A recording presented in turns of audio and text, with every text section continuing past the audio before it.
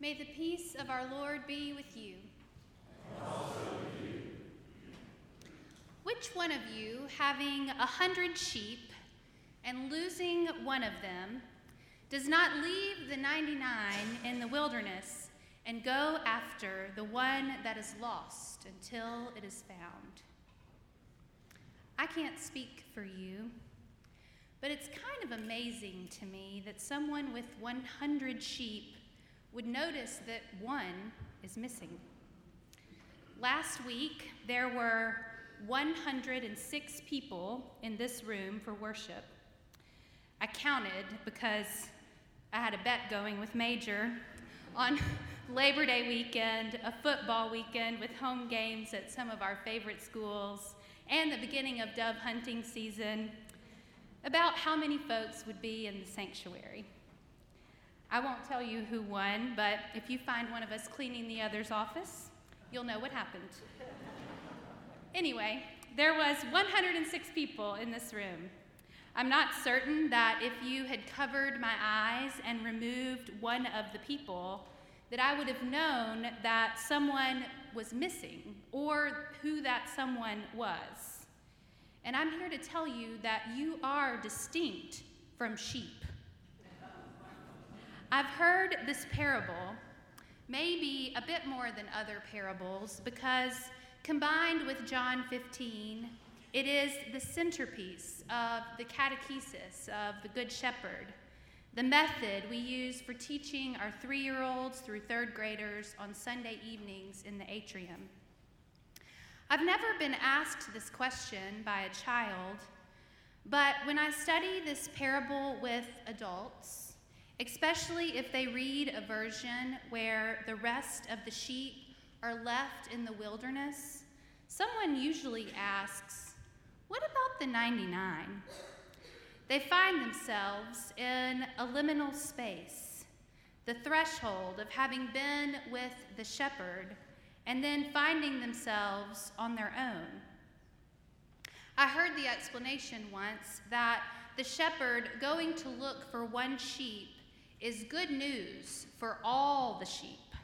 If the shepherd shrugs and lets one sheep go, then how do the other 99 know that the same wouldn't happen to them if they got lost? The shepherd, going off to find the one sheep, reminds the other 99 that each one is important. The one belongs to God, and so do the 99. But I also think it matters that the 99 have each other. If you've ever seen a herd of sheep, or even a picture of a herd of sheep, you know they surround one another, coming alongside one another to provide warmth and security. During the story, the uncertainty of this liminal space between the shepherd leaving and returning, the sheep surround and come alongside one another. The 99 belong to the shepherd, and the one that is found belongs to the shepherd too. The Bible says there is great rejoicing when that one is found. In the atrium, the children gather in 2 rooms specifically prepared for them to practice being with God. The children are taught that the room to which they come has been prepared especially for them to spend time with the Good Shepherd. The Montessori-style setup means that the children choose what work they will do.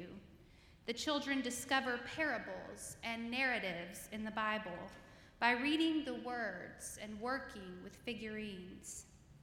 They concentrate on pouring, sorting, and sifting water and rice and beans, giving their hands something to do while their minds are focused on listening. They draw and color words and images drawn from the pages of Scripture. They pay attention. They may not always pay attention to the adults who come alongside them in the atrium, but they are listening and watching for the Good Shepherd. They learn to listen for the voice of the Good Shepherd and to know that they belong to the Good Shepherd. We have placed these red Bibles in the hands of our first graders today for similar reasons. We want them to have the Word of God to help them learn and grow. We want Davis and James and Dowling and May to read the stories that will teach them that they belong to God and that God knows them, each one, whether in a group of 99 or all alone. What woman having 10 silver coins, if she loses one of them, does not light a lamp, sweep the house, and search carefully until she finds it? Susan Beaumont writes of Scripture that many of its stories are liminal tales, with an ending followed by a disorienting season of transition, and finally a reorientation to something new that is substantially different from what was left behind. These parables in Luke 15 are stories of liminal space for the 99 with a missing shepherd and for the one who is lost, for the woman who loses a coin and then finds it again. Beaumont says that through liminal experiences, human beings are transformed and brought into deeper relationship with God. As I was making the final edits to my sermon this morning, I sat right back there about where the Cossins are sitting and watched the sun rise out these great big windows. There's a rooster that lives near enough to our sacred space that you can hear it crowing with the sun rising. There are people who arrive here just as the sun is coming up most days. Some who tend the columbarium, some who tend flowers, some who practice so that they might tend worship, all of them tending the souls of this sacred space. Sunrise is a liminal time between the night and the day, a space where the soul is tender with grief and gratitude for what has been, and also tender with joy in the hope that comes with the certainty of the rising sun. Richard Rohr calls liminal space the sacred space where the old world is able to fall apart and a bigger world is revealed. That is the hope in the spooning of rice from one bowl to another by our preschoolers in the atrium. And that is the hope of placing shiny red Bibles in the hands of our first graders.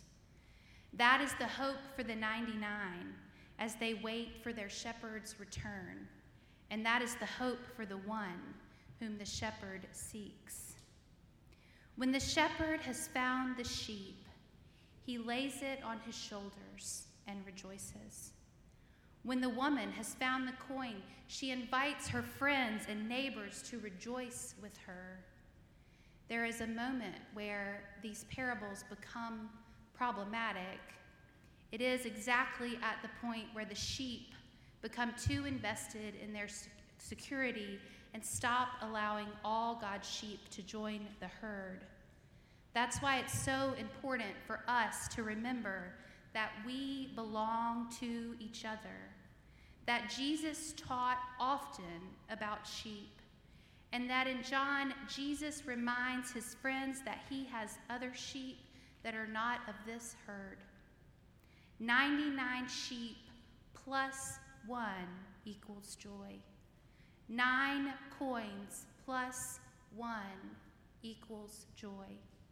There is hope in the joy that comes on the other side of liminal space. 99 sheep plus 1 equals joy because of that hope.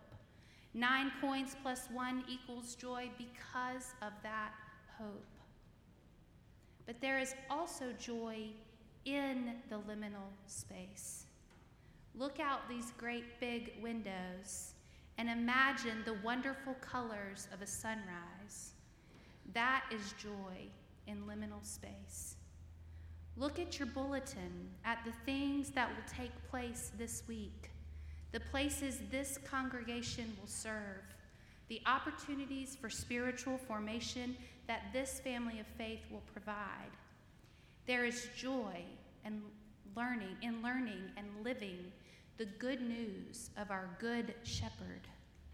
Look around at the people gathered in our sacred space. There is joy in coming alongside them. Look at your heart and imagine the joy of discovering more of the gifts of God. There is joy in being more of who God created us to be. Look at our great big world and imagine the joy of God breathing God's Spirit into it. There is joy in the Holy Spirit's work in the world. Dear family of faith, there is joy in this liminal season, the one we find ourselves in now as a family of faith, the one we live between our birth and our death, the one in which the world lives between creation and the final day of resurrection. What a day of rejoicing that will be. Let us rest ourselves in the hope of that joy. Amen.